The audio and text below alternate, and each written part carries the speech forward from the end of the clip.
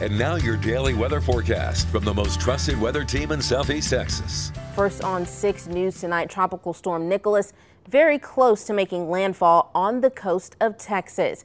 We'll turn things over to Chief Meteorologist Greg Bostic, who has a look at the latest track. He continues to track tonight for us here at 10. Greg?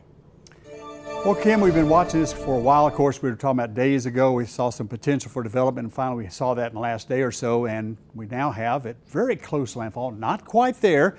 You see the rain on radar is mainly in southern Jefferson County. Get up into the area around Buna. That is now just kind of sitting there, the edge of that rainfall, and then off to the coast we have some heavy rain offshore. Now, as we go to the southwest, this is the center of circulation. Now, Air Force Reconnaissance has been out there, radar indicating they're going to go ahead and up this to Category 1. Minimal hurricane. Really doesn't make any difference. It was 70 miles per hour, now it's 75.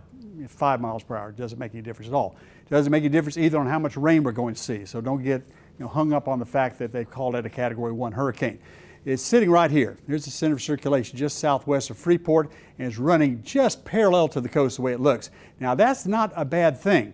If we can keep the center just offshore, parallel in the coast, that keeps the real heavy rains offshore in the Gulf. You can see some of that moving onshore around Freeport, but look up around Galveston, up toward Houston, the rains are not heavy at all. So this is the area to watch, this very heavy area of rain southeast of Galveston and to southwest of Freeport. Put that in motion. You can see how the rains try to swing up onto the coast and they keep breaking up. There's a lot of dry air here back to the northwest that's kind of keeping this in check. You can definitely see the motion here, really not moving inland. It's parallel in the coast, moving toward the northeast. So we'll keep watching this overnight.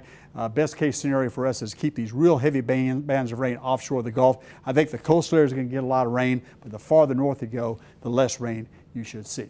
We'll have a lot more to say about Nicholas in a few minutes.